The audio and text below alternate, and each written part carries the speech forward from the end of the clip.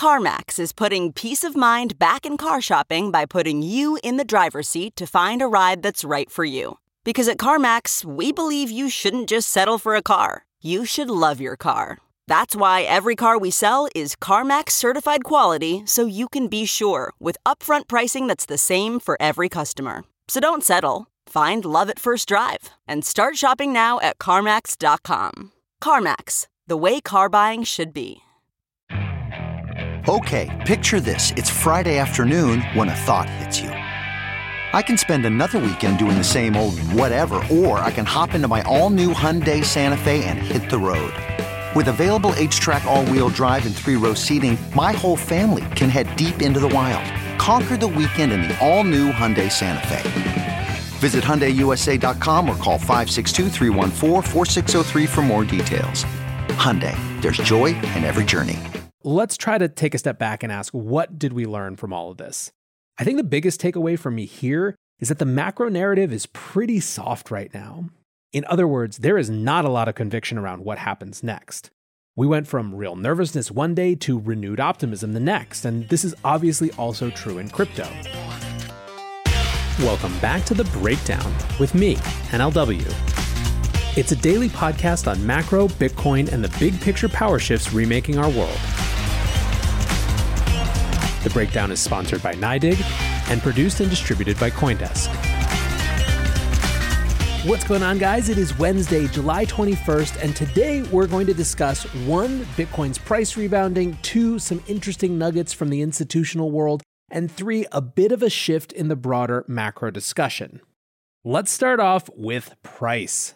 The beginning of this week was super gloomy, and yesterday, Bitcoin ended up printing its first close below 30K since New Year's Day.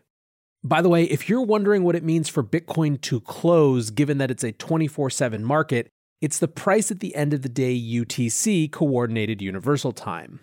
However, lo and behold, we woke up this morning to green. At the time of recording, Bitcoin is up a little over 7% in the last 24 hours to almost exactly 32,000. So what's the explanation? Well, first, let's acknowledge that the cleanest and realist answer is no one knows, but it might be as simple as the fact that while Bitcoin seems like it remains relatively weak, it got oversold, and traders didn't think a $29,000 price tag made sense. Second, I also want to point out that I truly do not care about day in, day out price when it comes to my own personal holdings or my confidence in Bitcoin in general.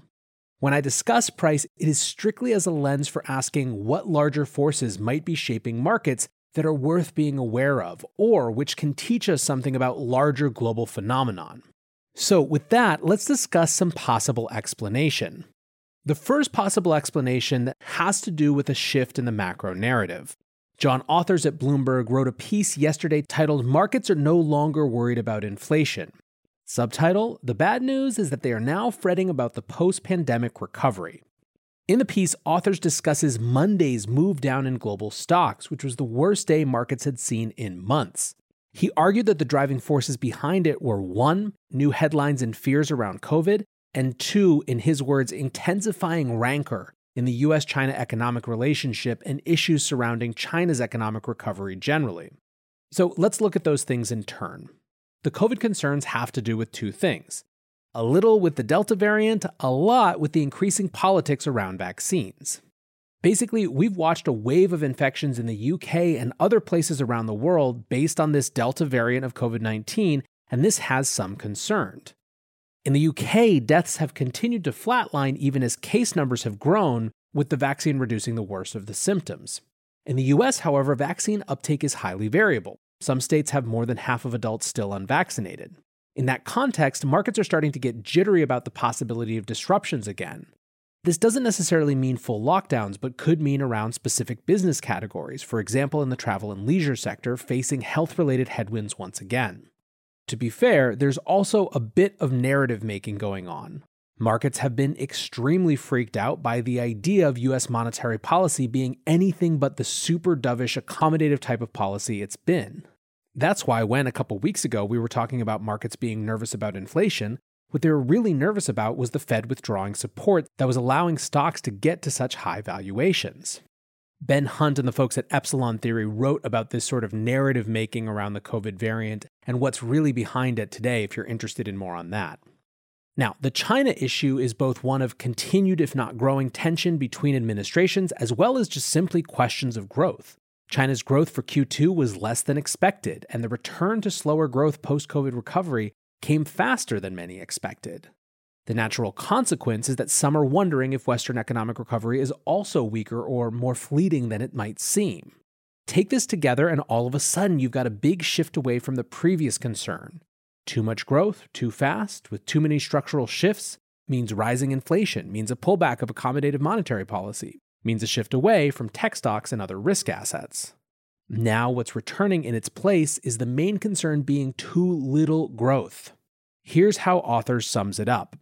Effectively, the bond market is saying that inflation isn't an issue at all.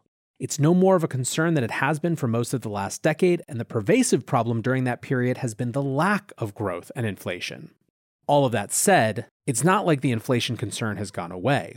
Authors continues, quote, businesses are already convinced that they are in the grip of cost inflation, while consumers are bracing for price increases ahead.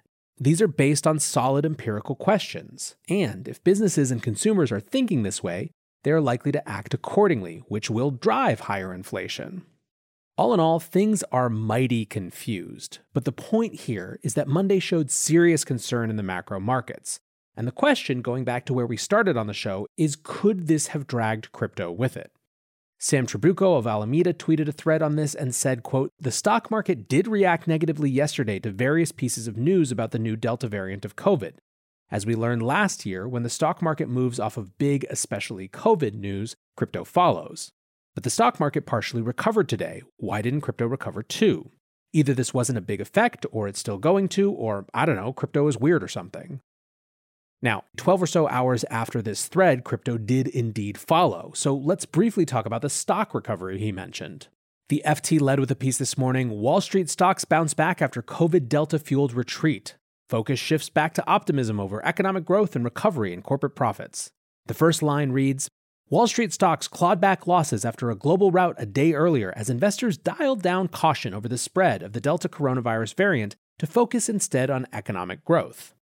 It basically reiterates everything that the piece from the day earlier had said that I was just quoting from, but investors seem to remind themselves in that subsequent 24 hours that in spite of all those concerns, all of the preconditions that had made the first half of the year run-up so big were still there.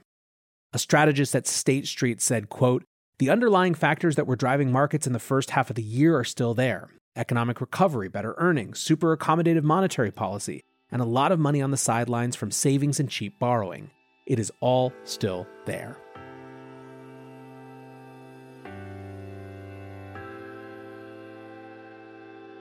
The Breakdown is sponsored by NYDIG, the institutional-grade platform for Bitcoin. As longtime listeners know, NYDIG is a major force in the Bitcoin space, and they're now making it possible for thousands of banks who have trusted relationships with hundreds of millions of customers to offer Bitcoin.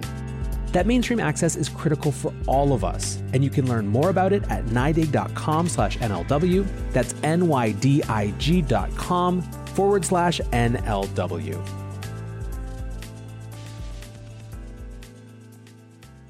Let's try to take a step back and ask, what did we learn from all of this? I think the biggest takeaway from me here is that the macro narrative is pretty soft right now. In other words, there is not a lot of conviction around what happens next.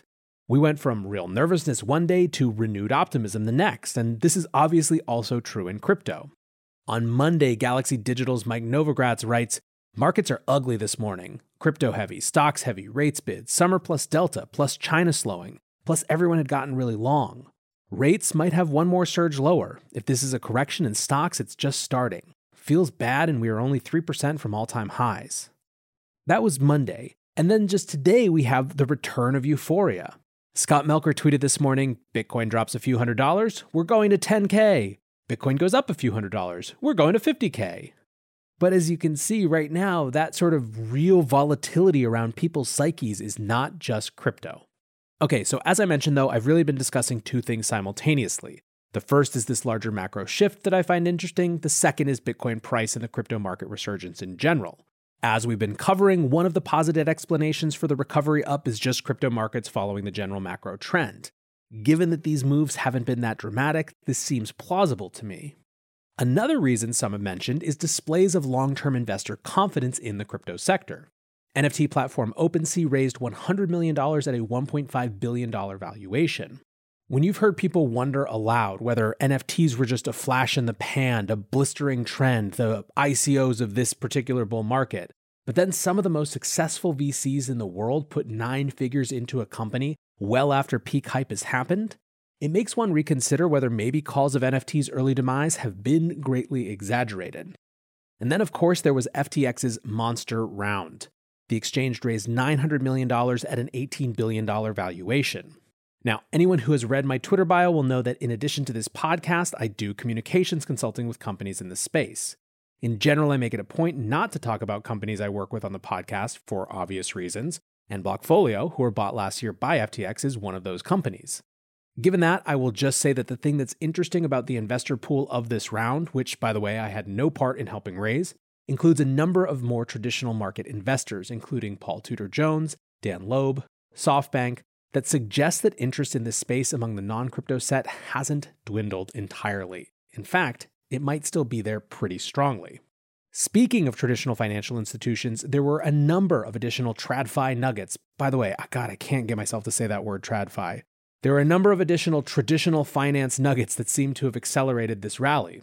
The FT this morning writes, quote, 2 of the world's largest custody banks have publicly backed cryptocurrency trading platform Pure Digital, in a move that points to growing demand from traditional asset managers for Bitcoin and other digital tokens.